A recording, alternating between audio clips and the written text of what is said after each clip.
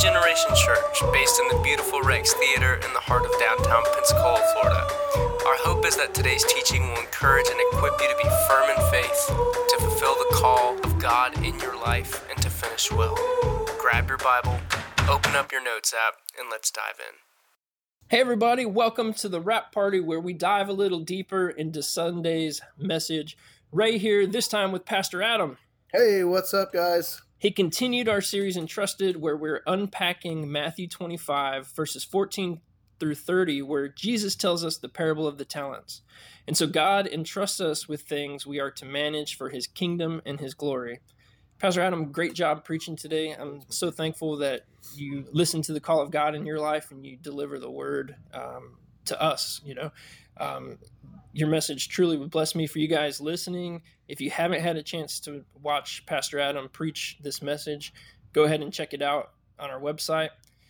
So Adam, you talked about how we are entrusted with treasure. We're looking at this parable of the talents through some different lenses throughout the series, and you're looking at treasure. Remind us what your message was about and a little bit about what it looks like to manage our treasure well. Of course, yeah. So we really unpacked that passage, and we looked at the human problem, which was fear that caused one of the servants' failure.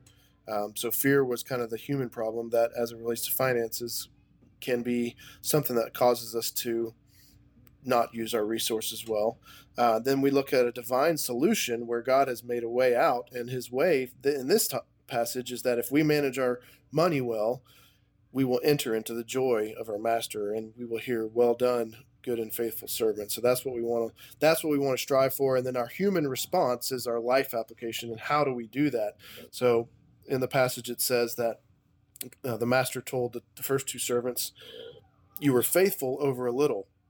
So for the rest of the series, or the rest of the message, we unpacked that. How can we do that? And first we talked about how we need to view money. And it's that it all belongs to God, that money is a tool to be used to glorify God, and that money is not eternal, but how we use it is eternal. So we really kind of I did a practical unpacking of kind of a money management process that God showed me as I was preparing this. I've always talked about give, save, spend with our kids in kids church, but God showed me this week that it really is more in depth than that, and it needs to go a little deeper. And he kind of showed me that we need to, yes, give, save, spend 1, 2, 3, but then we also 4, 5, 6 give, save, spend in different aspects. We give of our tithe, then we save for our emergencies and save for a rainy day, if you will. Then we spend on our needs. We spend on the things that we absolutely need, what we have to survive. Then we go back around and we give offerings above our tithe. Then we save with the aspect of investing and trying to grow our money, just like the parable tells us to. And then lastly, we can spend on our wants. So a lot of people, teach a poverty mindset and that you shouldn't get what you want, but really it's okay to get what you want. And it's okay to have nice things as long as you have everything else in the proper order. Yeah. Awesome. Did you have more to say about that? Well, no, yeah. I might have cut you off. No, you're good. You're good. Okay. Yeah, no. No, I was just going to say, as you were kind of unpacking this again, what you used in your message, there's a few things that I just want to kind of throw out there for those listening as a reminder. You said tithe, the first one, give of your tithe. That's the only real non-negotiable on the list. And then sometimes you may be in a season of life where you can only do the first three, give, right, save, and spend. Mm-hmm. And that's okay. Like, I understand it. You understand that. I've been in season myself where there just wasn't any more than that, mm-hmm, just to give, save, and spend on what was needed. Mm-hmm. But if you're in a place where you can do more, that's where that second step, the second part of the process comes in. Mm-hmm. Give, save, and spend. Yep. Again, that's really awesome. So looking at the parable of the talents, you mentioned how the key cause of the servant's sin was fear. And you said that fear caused his failure. What are some ways, as we're looking at finances and treasure, what makes you, Pastor Adam, afraid or anxious? Well, it really is probably a fear of the future, a fear of lack, Mhm. I have 5 kids, and so 5 kids can be expensive. And you always kind of think, and I mean, shouldn't think, but Satan has a way of tempting us to think that, oh well, what if we don't sell enough, or what if we don't have enough to provide for all of our needs? And I think that's probably a lot of people's fear, Mhm. is the worry of going forward. Am I going to have enough? I mean, yes, certain people have maybe a locked in salary that you maybe feel comfortable with and comfortable in, but we always have to remember that nothing is certain, and we've always got to do our part to maintain that. But I think it's just that fear of lack and fear of too many bills. And then I also just kind of, one thing that worries me in terms of finance is that I'm not managing God's Mhm. resources well, because I know that leads to sin, and leads to failure. So I just always want to be checking myself, and making sure that I'm doing things how God wants me to do them. And so that would be, I guess, the two fears for me, is kind of just worry of the future, and then worry that I'm missing it, or I'm doing something wrong. And I always Yeah. want to try to glorify God as best I can. So I think that's probably how a lot of people feel, probably with the fear of lack, and not having enough. Yeah, that's really good. I like the sort of second point you made about, maybe being fearful that you're going to mess it up or you're not going to do the right things. And that makes me think again of the third servant in the parable. Exactly. He hid the treasure, he buried it in the ground. And some of the commentary I've read about that talks about, he didn't want to mess it up. Yep. This is God's. If I touch it, I'm going to do bad things to Right. it. So And so he hid it. Right. fear led him to inaction, and a lot of Yes. times this applies to many more things than just money. But we're judged for the things that we do, and we're also looked at and judged for the things that we don't do. Right. And what I didn't get a chance to say this on the message, but something that I kind of thought about too is in this message, or in this passage, it doesn't really highlight. Let's say if the third servant did try and invest the one Mhm. talent, but he came back with nothing and he lost it. Right. Well, I honestly still think that the master would have said, "Well, hey, you tried, good Right. job. Yeah, I think It's so better too. that you try, as opposed to what you did and Yeah. Mhm. hit it in the ground." Right. So I think the important thing, as even as we think about investing, which we talked a little bit about, to not get down on yourself if you do lose money, because it takes risk, and it takes stepping out in faith, and sometimes we can't control the outcome. All we can control is what we do, and God wants us to invest, and God wants us to try things. So I think that's something too to be considered as we're thinking about this. Yeah, that's great. Operate out of faith instead Mhm. of out of fear. So you mentioned how all of our treasure that we have, it belongs to God ultimately. Mhm. God is in control.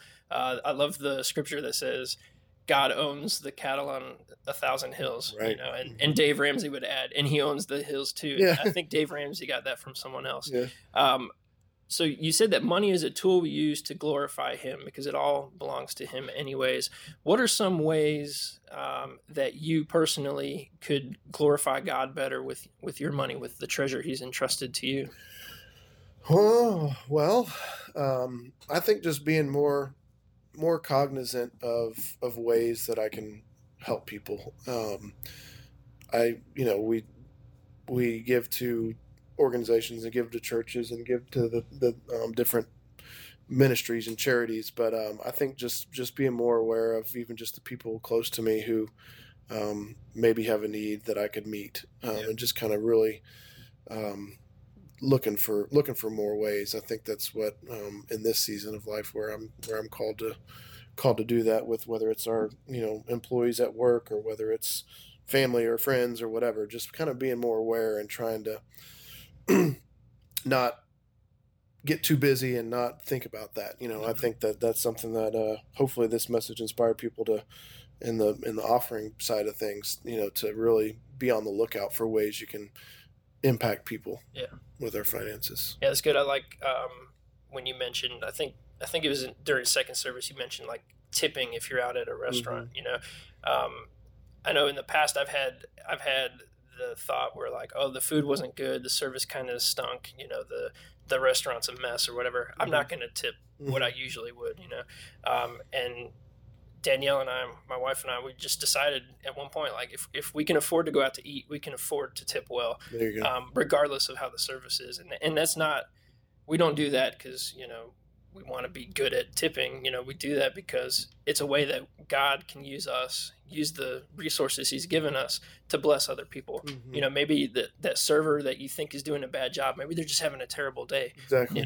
And we have to have grace, just like God has so much grace that he pours on us. So good. I love that example you use, because it kind of highlights the point. Like, regardless of situations or circumstances, God wants us to use what he's given us to bless other people. Right.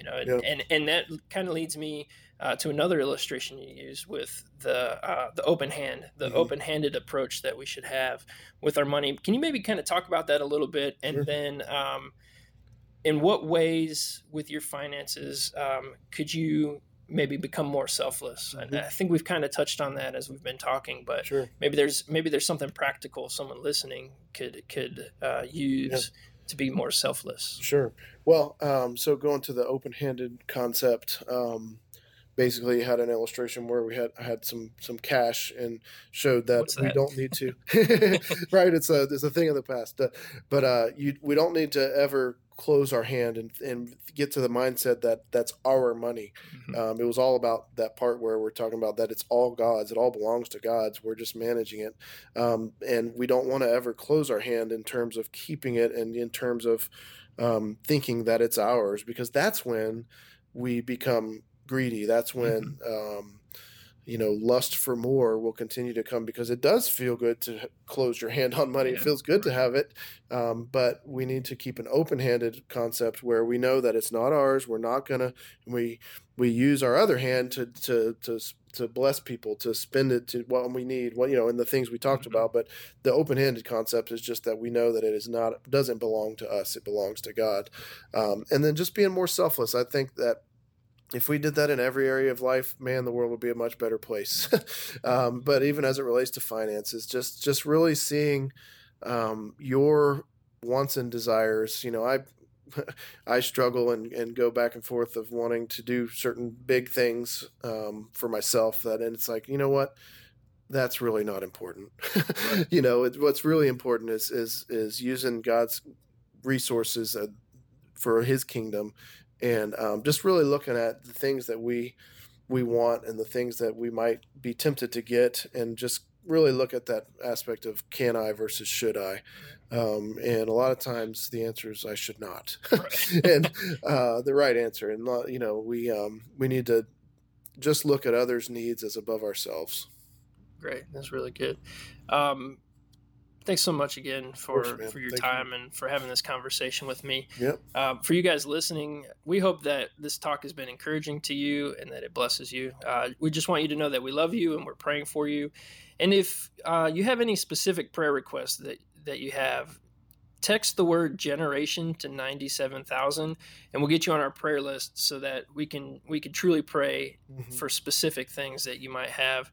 And then we just ask that you tune in next week as we continue our Entrusted series, where we're looking at how we can manage well the relationships that God has entrusted us with. Good stuff. And that's a wrap. Thanks for hanging out with us at Generation. You can connect with us on Facebook or Instagram at Generation Pensacola, or go to the website at generationpensacola.com, and from wherever you download your podcasts. If today's teaching impacted you, we'd love to hear about it, so please drop us a note.